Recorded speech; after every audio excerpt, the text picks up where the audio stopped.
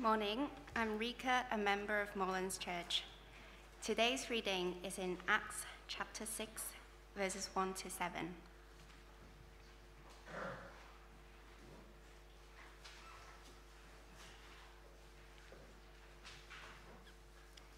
So Acts chapter 6, starting from verse 1.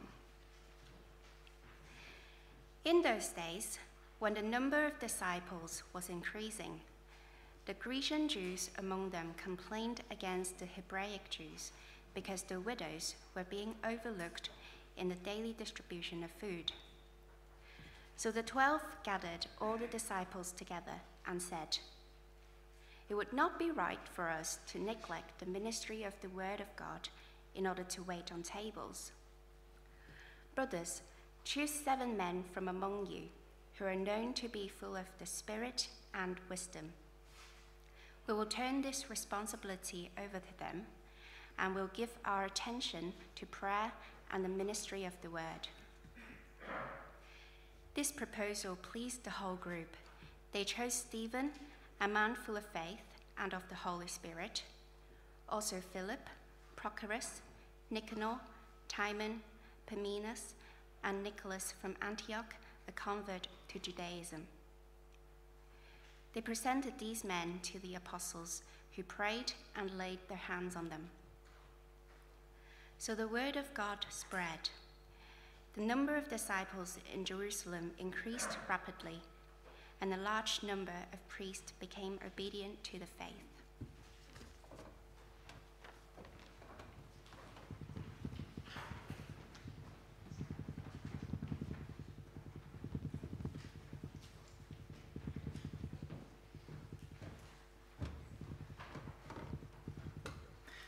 Thank you very much, Rika. Thank you, Andy. Let me add my welcome, and let's pray and ask for God's help as we turn to this passage.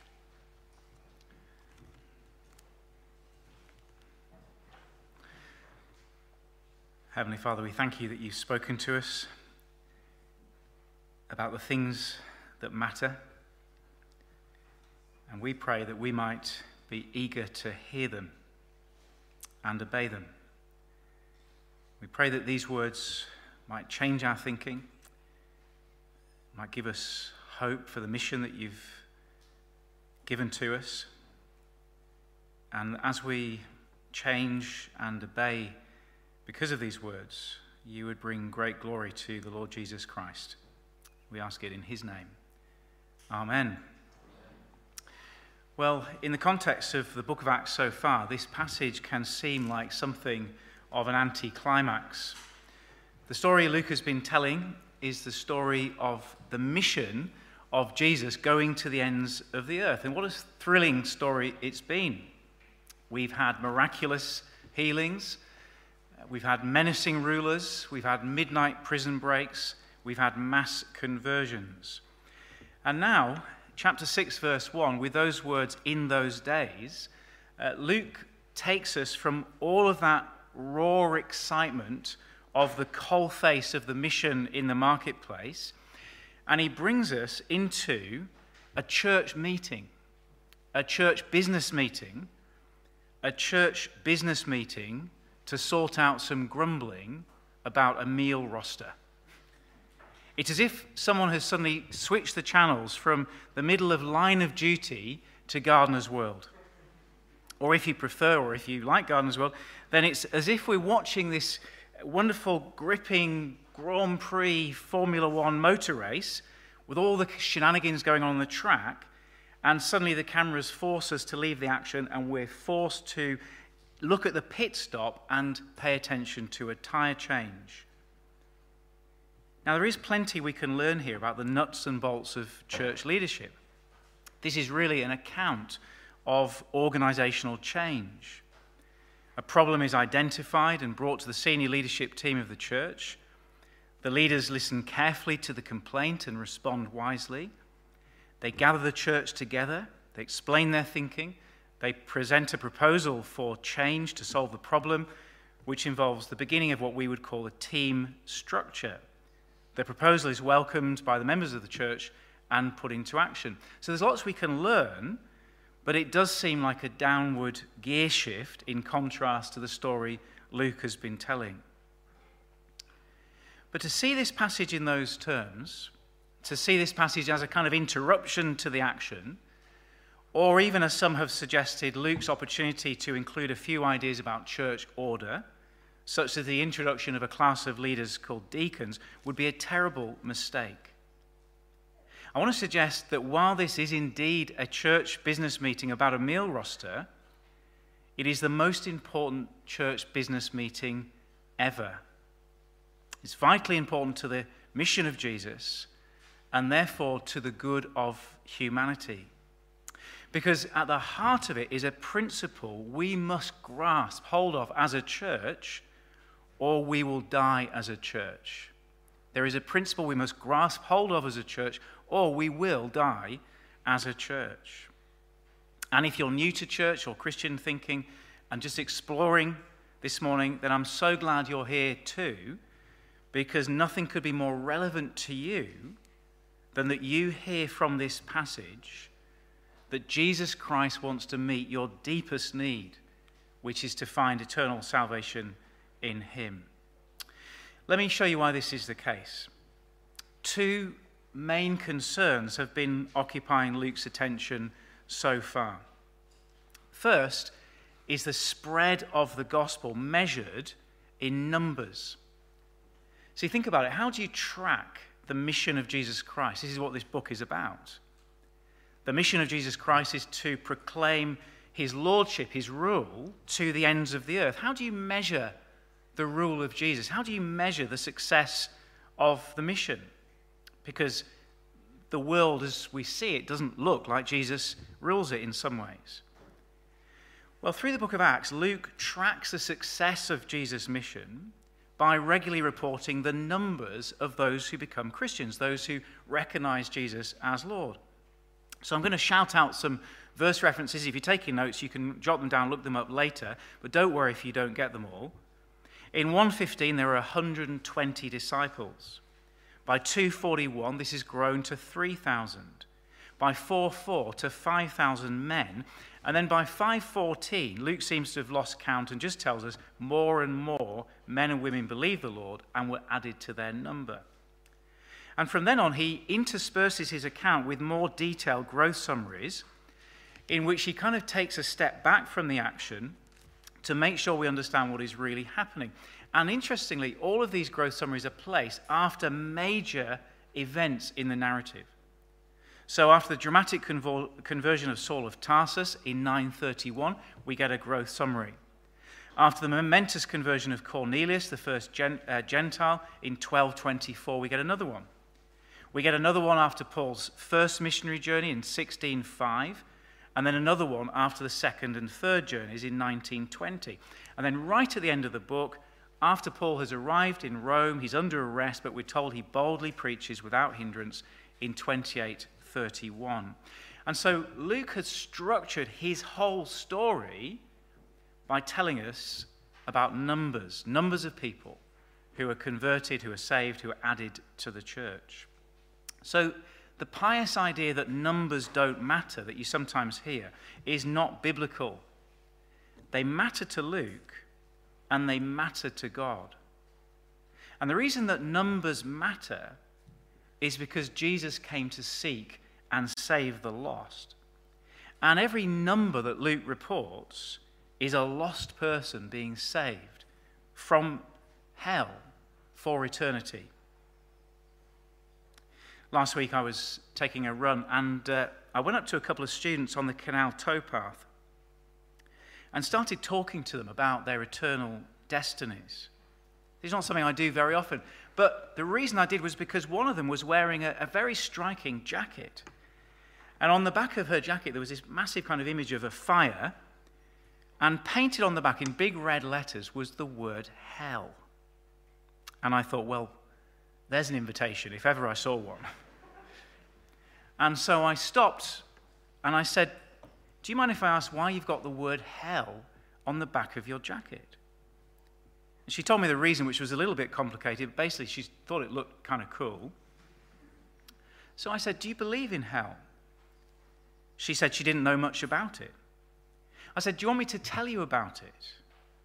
Her friend looked like she would have preferred to jump in the canal at that point. But the girl with the jacket said, "No, go ahead." So I explained to her the reason I know hell exists and the reason I know hell is terrible is because when Jesus died on the cross, he was saving us from the hell that we deserve for our rejection of God. I said, "Clearly this is not something to be trifled with." And she said, "Yes, I think I can agree." And I said, "But it's a destiny that can be avoided by recognizing Jesus as Lord and receiving the forgiveness he offers. Have you ever thought about that?" "No, I haven't, but I will now."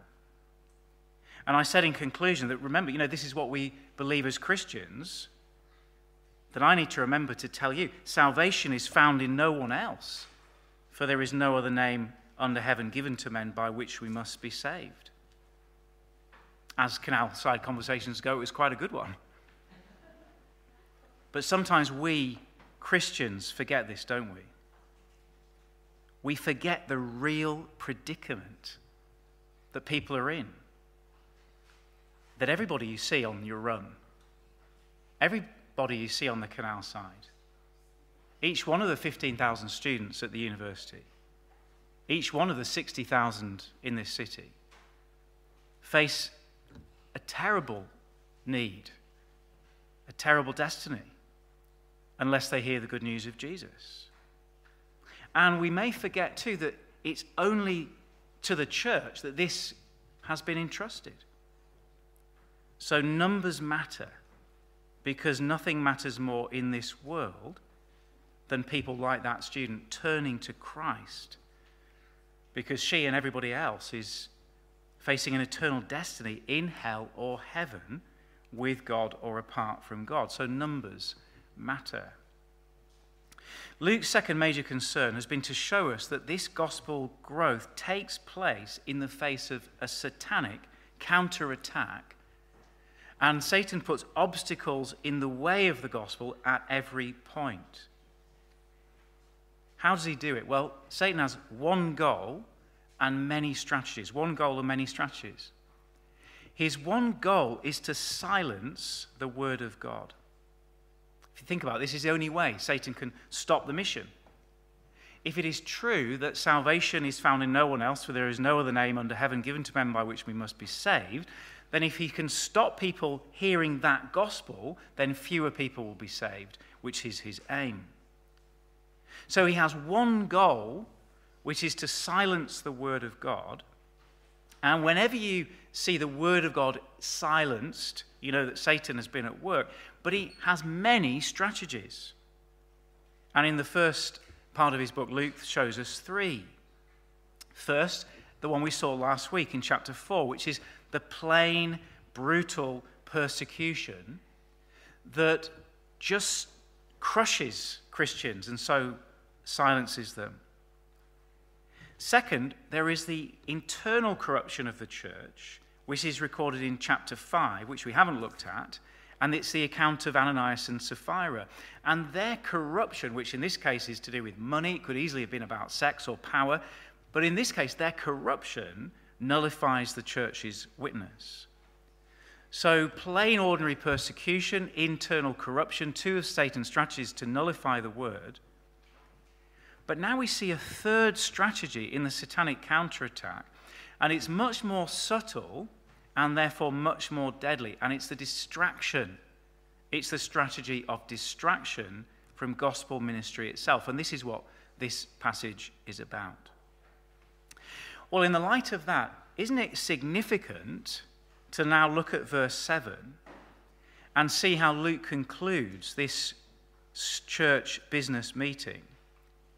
And you'll see that he concludes it with one of his detailed growth summaries. So the word of God spread. The number of disciples in Jerusalem increased rapidly, and a large number of priests became obedient to the faith. Clearly, Luke saw the problem here as a serious threat to church growth, a serious threat to numbers of people being saved. Clearly, the decisions made in this meeting overcame the threat so that the mission could proceed unhindered. And if you can picture it like a kind of a steeplechase, where the horses are the word of God galloping over the world, and there's an obstacle one after another. Here is the next obstacle, and the word has hurdled the obstacle and can continue on.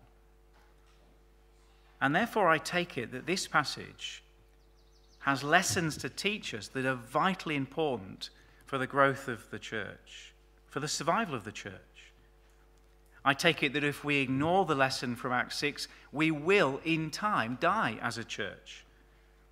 The success of the mission of Jesus depends upon this church business meeting about a meal roster. So let's look at it more closely.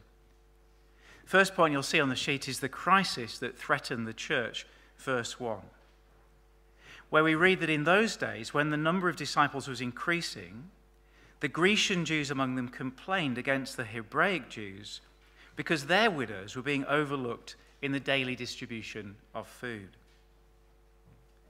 First thing to notice is that the problem is caused by the very growth that Luke has been celebrating in those days when the number of disciples were increasing. This is significant, and I don't want to skim over this point. See, churches and church leaders spend a lot of time talking about growth, don't we? We've just been talking about it this morning. We've been praying about it. Talking about all those activities that we could hold in this building. Talking about inviting people, praying for them, the startup course, the life course, the guest service in a few weeks' time. But what if God answered those prayers and he brought significant numerical growth to us? Well, what if the church was suddenly full of new people and a greater diversity of people as well? See, what we forget sometimes is that growth we long for actually changes the church. It brings with it new complexities and challenges. See, a 50-person church, and some of us can remember when this was a 50-person church, is very different to a 250-person church. It's not just a smaller version of the same thing, it's a completely different animal. In a 50-person church, you can know everybody by name. You can have a direct kind of relationship with the leaders. Everybody who's new just kind of slots in very easily. You can run everything centrally. You can just say, look, there's a meal roster, who wants to do it? You can run everything by volunteers. In a 250-person church, you can't do any of those things. Not so easily. You have to organize things differently. And I think the first lesson from this passage, actually, which is not the main one, but it's worth noting, is that leaders have to be aware that as churches grow, they change, and those changes can become barriers to growth unless they're dealt with. And so part of the job of the church leader is to think carefully about organization and to manage that change so that the church can continue to grow. Otherwise, the church will plateau and then decline. Now, this is something that not many of us church leaders feel qualified for, and certainly it's not something we love thinking about. It's very easy to super spiritualize the work of the church leader and think that business and management and strategy are something we can leave to other people. We're just going to get on to praying and preaching. Or as a friend of mine says, I'm just going to retreat into my pastor's cave and surround myself with books. But this is part of the job. This is what we're thinking about as elders all the time. This is why the pastor, teacher, and elder in the New Testament is also given the job of overseer, which means a manager of the household, 1 Timothy 3, for example. And so if you just think back to our life as a church over the last few years, we've had to make some big, bold decisions in order to manage change and provide for future growth. An example is splitting meetings into two a few years ago. Another example is the recent introduction of our team's structure to get everything off rosters and things like that. And our Building for Growth project is another example of this. It's a growth strategy. It's fine to meet in a school or even in homes when you're at 50, but when you reach a certain size, you need buildings to work around the clock. It's change, reorganization. It's part of the growth. Now, this particular growth pain was very serious because it threatened both the unity and the witness of the church. Notice verse 1, it's a complaint. Literally, a grumbling, a murmuring. It's a very negative word in the Bible. Having said that, there is a reason for the complaint. You may remember back in 245, when we were looking at that kind of honeymoon period of the church, that Luke told us all the believers had everything in common and gave to everyone as they had need. And then in 434, he told us that there were no needy persons among them. It was a wonderful time. It was a wonderful picture of a united, generous church. But now look at verse 1. Some people from a more diverse background have joined the church. You've got these two kind of linguistic, ethnic groups of Jews, the Greek speakers and the Hebraic speakers. And somehow in the messiness of welcoming these new people into church, the Greek widows have been overlooked. There's been a failure. There's been a breakdown of organization. And they are now needy. And in the Bible, this is very serious because widows are among the 4 vulnerable groups God's people are to be especially concerned about, the other 3 being orphans, foreigners, and the poor. And so the very success of the mission in bringing people from our diverse backgrounds together in one church, the very success of church growth has caused a problem, has caused tension to arise. See, if the church had stayed small, if it had stayed in that Acts 2:42 situation with everybody just loving it and bringing all their food and sharing meals and so on, if they'd just stayed small and kept looking inwards, enjoying the buzz of church and the fellowship of church, if they'd never done that business of looking outwards, this problem would never have arisen. But now it has arisen, and the very growth that they've looked forward to has now posed a danger to the unity and witness of the church. The church that claimed to be united under Christ was now open to the ugly accusation of what we would call institutional racism. The church that claimed to have no needy persons among them actually had widows who were in danger of starving. It's a very serious crisis, isn't it? It's a critical moment for the apostles to lead this church through the complexity caused by growth. What are they going to do? Well, let's look carefully, secondly, at the decision that they made. Look again at verse 2. So the 12 gathered all the disciples together and said, "It would not be right for us to neglect the ministry of the word of God in order to wait on tables." There is the key decision and the heart of the whole passage. There in verse 2. This is the key lesson that Luke wants us to grasp. It would not be right for us to neglect the ministry of the word in order to wait on tables. Can I just ask you to let those words sink in? It would not be right. Those are shocking words, given the seriousness of the situation. I mean, some of the members of the church are starving. There is a little wedge of racism opening up.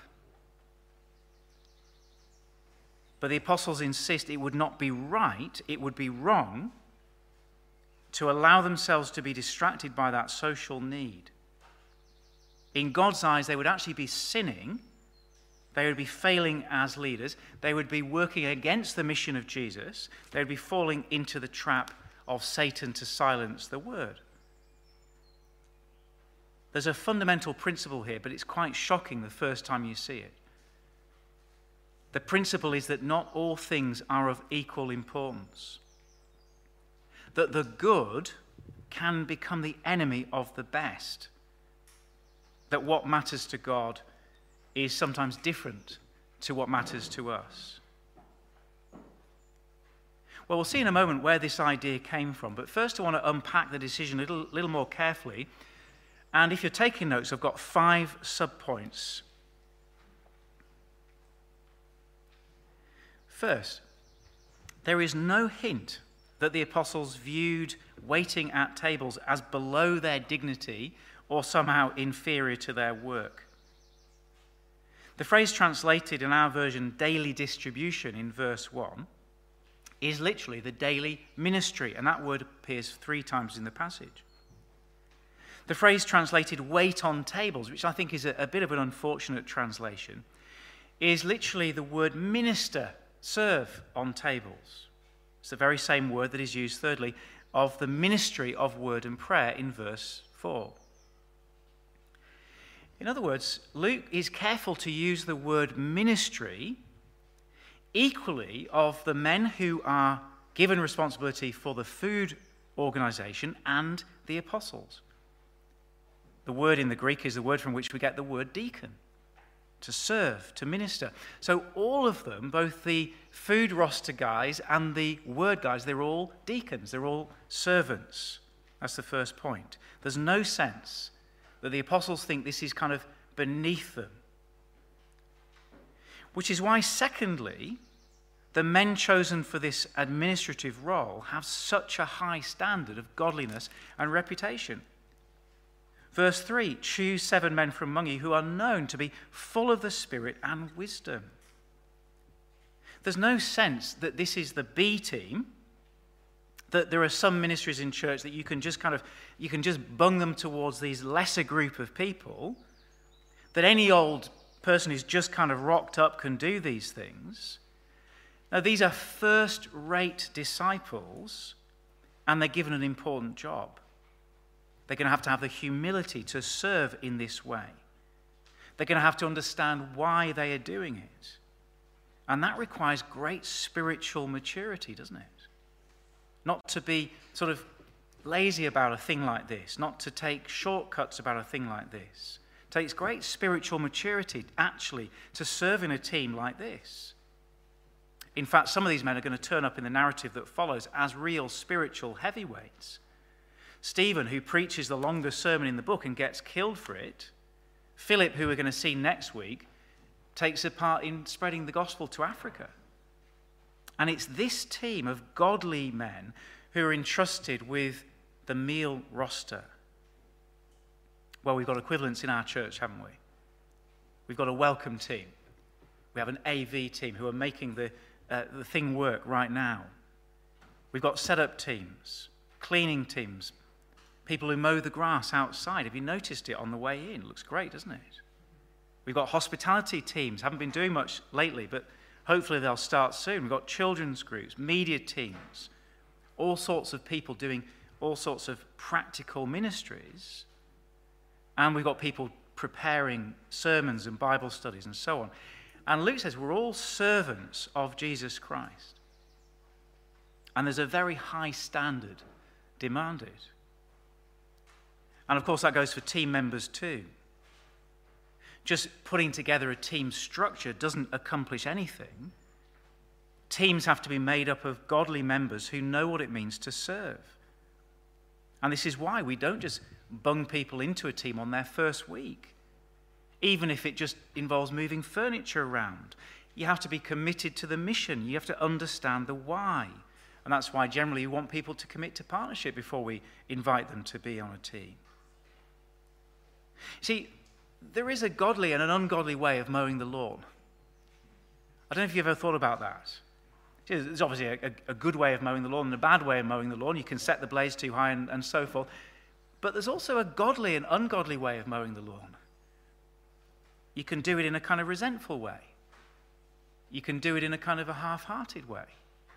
You can do it in a lazy way. You can do it in a proud way. Or, if you're full of wisdom and the Spirit, you can do it in the reverse of all those things, for the sake of others, for the glory of Jesus Christ. Third, there is no hint that by delegating the care of the widows to others, the apostles see this as unimportant, and all they want to do is sit in their studies reading and praying. It's precisely because they do want the widows to be cared for without neglecting the word of God that they actually put in the creative energy to make it happen. They don't ignore the problem and hope it goes away. They don't super spiritualize the problem and just call a prayer meeting or teach about generosity again or something like that. I think it's important that we say this, isn't it?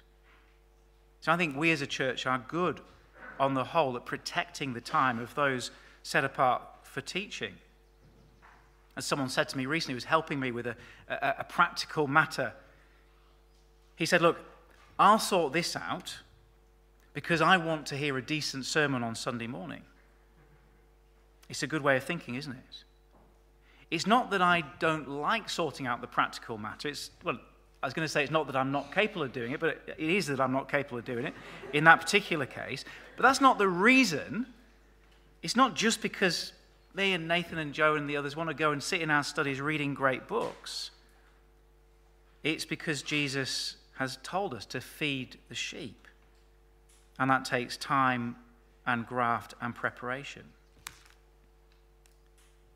Fourth, notice that the social care that they provide is focused in its scope on the widows within the church family. We'll come back to this point a little bit later on, but it's important not to make the mistake of drawing from this passage the implication that churches are to set up mercy ministries like this for everybody. There's a whole lot of stuff we could say about this. You can ask a question about it. We can come back to it another time. But they don't go and run a soup kitchen for the whole of Jerusalem. They provide for the needy among the disciples. And there's lots of examples of this in the Bible. As Paul puts it in Galatians 6:10, do good to all people as we have the opportunity, especially those who belong to the family of believers. So fifthly and finally, and sorry if you've run out of space on the notes, what is the decision they make? What is it that they do? Well, they reorganize the church by giving responsibility to others and empowering them to do it. People sometimes use the word delegation. I want to avoid that word a little bit because it's a little bit more than delegation. It's handing over responsibility and giving them the power to do it.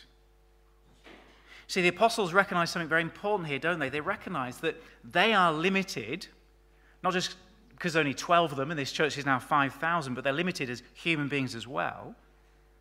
And that God has provided all the gifts that they need within the church family. And so rather than kind of keeping that responsibility to themselves, they put a specialist team together and they hand over responsibility to them. And I think this is an important principle that we're going to see more and more as the New Testament goes on, that New Testament churches, healthy New Testament churches, are run by teamwork. Whether you call it that or not, and I looked it up and the word team isn't in the Bible, apart from one reference to a team of oxen. So please don't come up to me at the end and say, look, this is just modern kind of language. No, the word isn't there. I realize that, but the idea is there all over the New Testament. Look at the end of Romans 16, for example. Notice what a team player Paul is. We sometimes imagine somebody like Paul as this kind of hero, lone ranger missionary. He was always working with other people. Barnabas, Timothy, and then these great lists of men and women, brothers and sisters who he thanks and prays for, gives credit to in places like Romans 16. In Ephesians 4, you get another example where Paul says that he expects every single member of the church to be a minister of the church. Everybody. So that the whole church can grow. Or 1 Corinthians 14, where every member of the church is to take responsibility for building up every other member. This is why we want people in this building. We don't want people stuck at home on the live stream anymore. Because you can't do that every member ministry while you're sitting on your sofa. Not as well, anyway. Or he talks about in Romans 12, where he says everybody has been given gifts, and we are to use those gifts to grow the whole church. Well, we've tried to employ this wisdom in our church by restructuring around teams, because we recognize that the New Testament wants every member to be fully involved in church. We want to be servants, not consumers. To use an image that we use occasionally, we want to be crew, not passengers. We want to be players on the pitch, not spectators in the stand. We want all of us to be maximizing our gospel ministry. Well, what does that look like practically? Well, I spent an hour with the team leaders the other week brainstorming this and asking the question, what would it look like if this kind of idea really got embedded into our church culture deeply? Here are some of the things that they said they would expect to see. They would expect to see church members lying awake at night thinking creatively about how to improve their area of ministry. So if you're the lawn guy, sorry if I keep mentioning it's just a good example, isn't it? John's lying awake at night. I wonder if we can afford a better lawnmower. I wonder what the best mix of ryegrass is for that bit of shady lawn there. Those kinds of things. You're lying awake at night, aren't you? Creatively thinking about it. Secondly, creative ideas would be put forward by the church membership. It's not just a kind of a top-down thing. It's a bottom-up thing. Thirdly, new things would start. New ministries and ideas and initiatives would come from the members of the church, not just the leadership and the staff team. Fourthly, everyone would feel they had a significant contribution to make. There would be nobody sitting here thinking, I've got nothing to offer. Nobody. Fifthly, or sixthly, whatever we're up to, there'll be less movement of people away. Because I think sometimes people leave churches and move on to other opportunities because they don't feel that they are crucially important. And we often say, don't we, no one's indispensable, but actually everybody's indispensable. Staff and elders would be freed up for more word ministry. There'd be less chance of burning out. And then everybody would be using their gifts and growing in discipleship as they serve. It's a great list, isn't it? It's a great aspiration. Healthy churches are run by teamwork. And what's the result of all this? Well, in Acts 6, the result of all this, well, there are two, not just one, there are two results. Firstly, the widows get cared for. The social need is met. It's not neglected. The administrative problem is solved. The threat to church unity is removed. The widows get fed. But the second result is that the priority of the word is preserved. And that brings us to the third point, the priority that led to growth. I think we can see now that actually this is one of the climaxes of the book so far.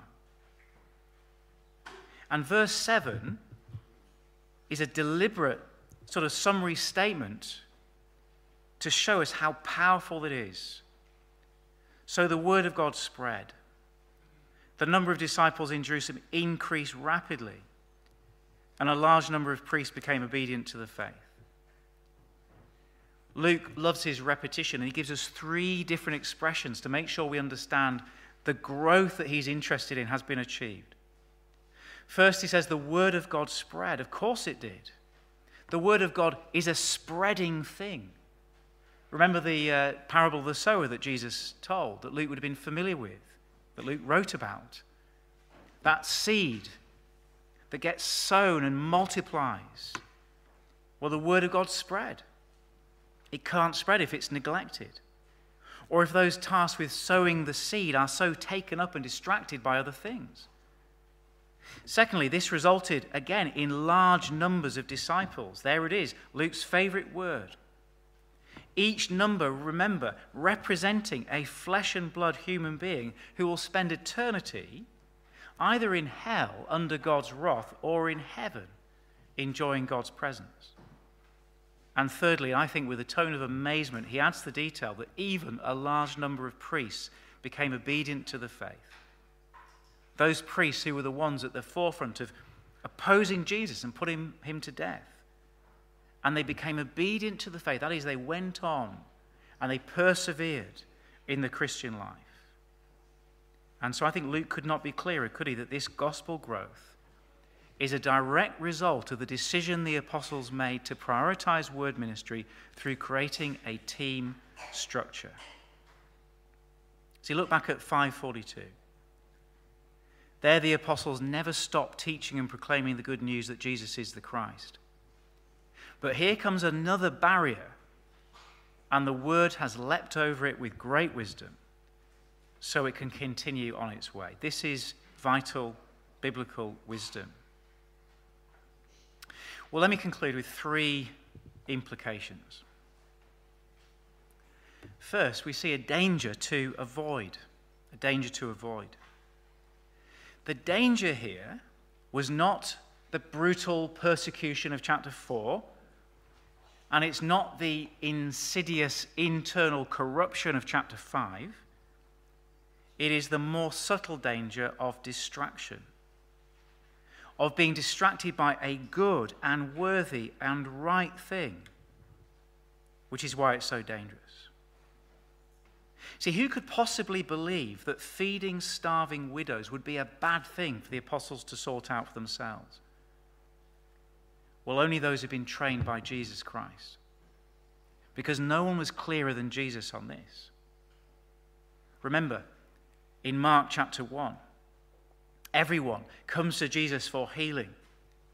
And what does he say? He says, let's go somewhere else so I can preach the good news. That is why I have come.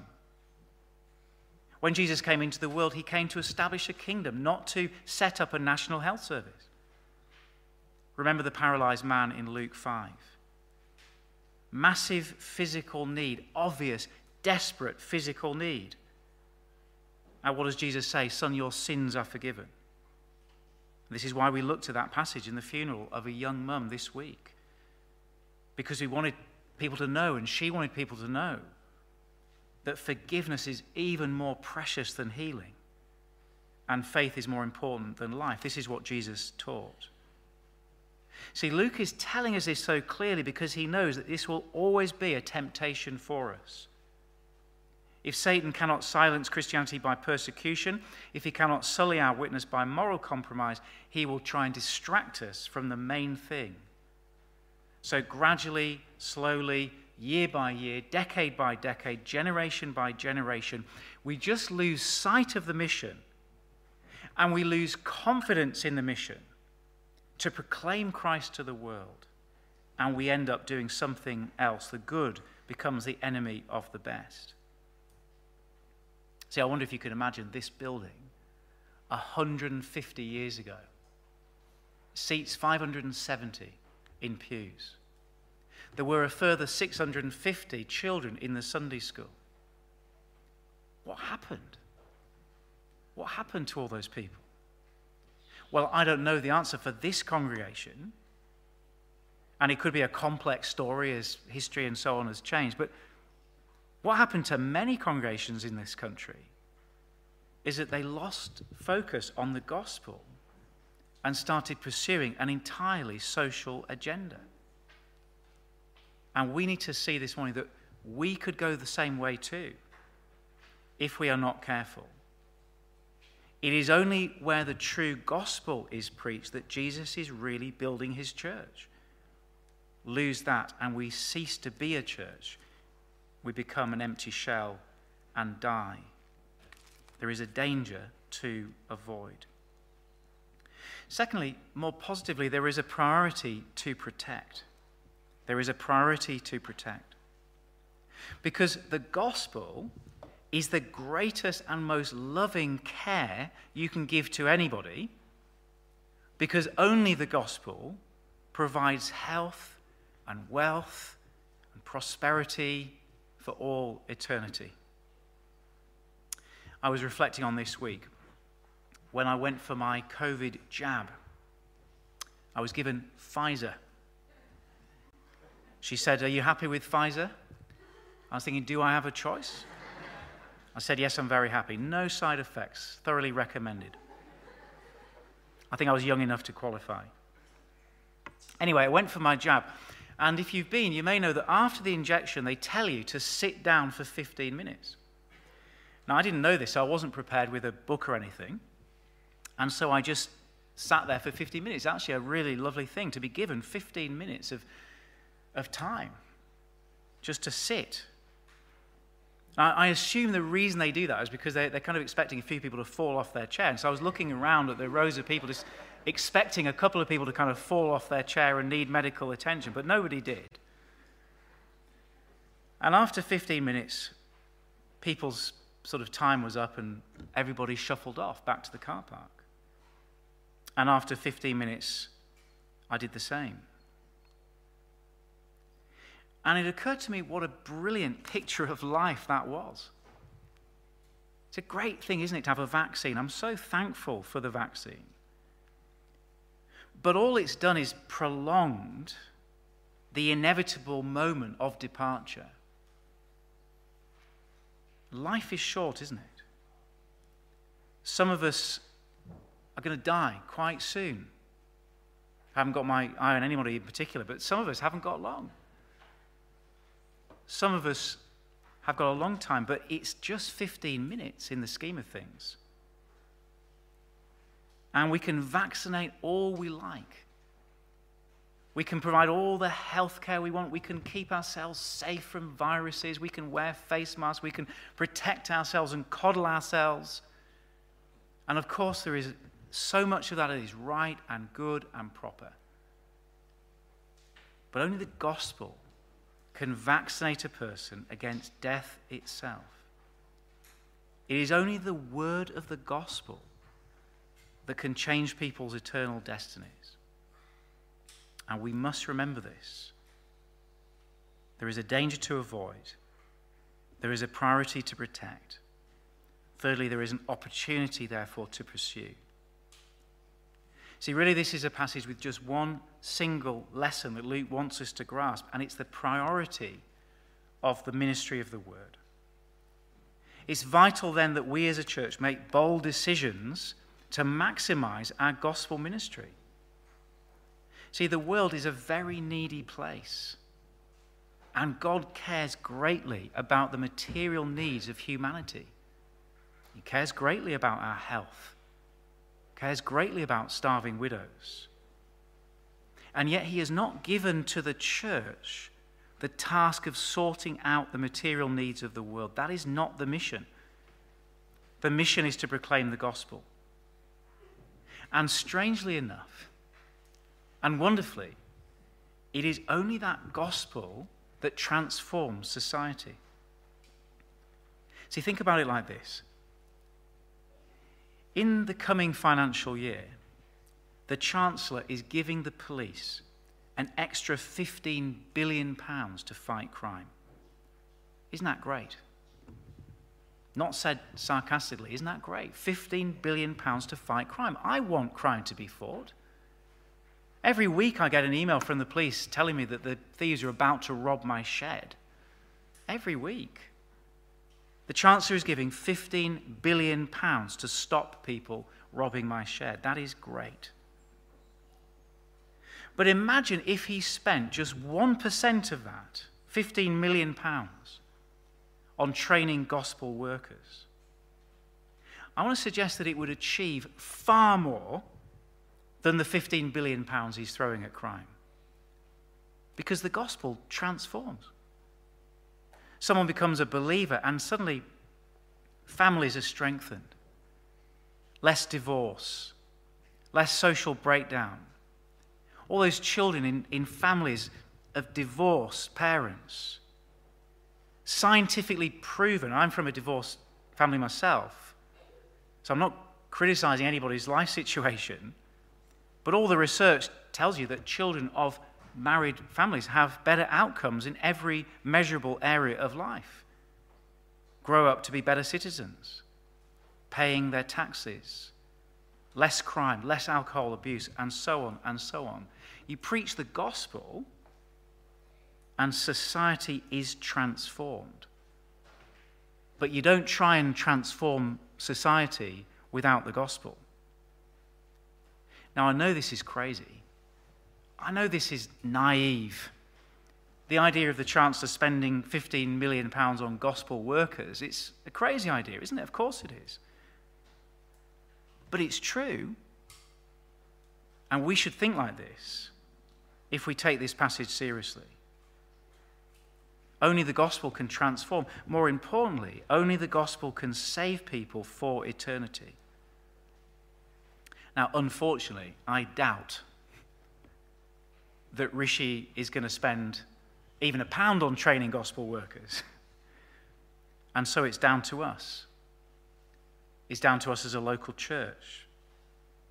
Down to us each as individuals to use whatever gifts and circumstances and opportunities that we've been given to pursue this, to maximize our opportunity, to be a team on mission for Jesus, so that the number of disciples can increase.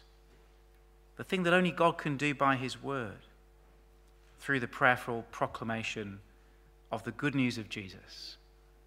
Well, let's pray that might be the case for our church. Let's have a moment to pray.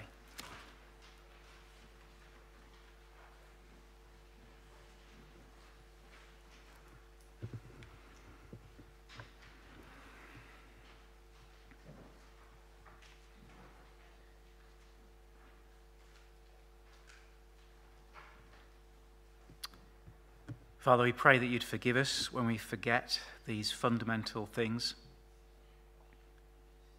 And we pray that you'd help each of us to be eager to pursue the priority of gospel ministry without distraction. That each of us might use our gifts to serve others so that gospel ministry is maximized for our church, for the glory of Jesus. Father, we realize this means different things for different people. For some at the younger end of the scale, it may mean thinking carefully about our career choices, considering set-apart ministry, testing the water with ministry training scheme and so on. We pray that you'd help them to use their gifts to maximize gospel ministry for the glory of Jesus.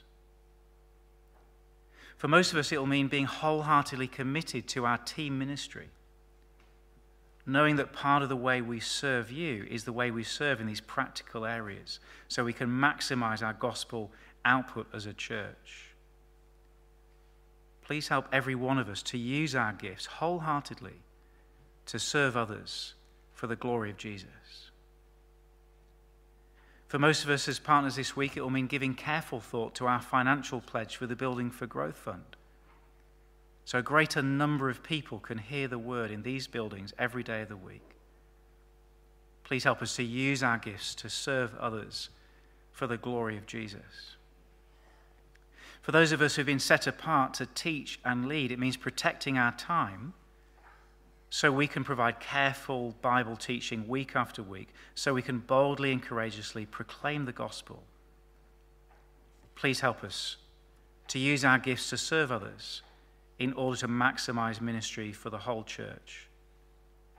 And we pray for those among us who are not convinced followers of Jesus, that they will have heard this morning of the great gift of salvation, the most important thing, salvation for eternity through trusting Christ who died on the cross.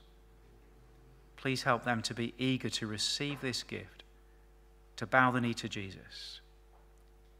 And Heavenly Father, we pray in all of this that you would be pleased to add to our number those who are being saved for the glory of Jesus Christ. In his name we pray. Amen.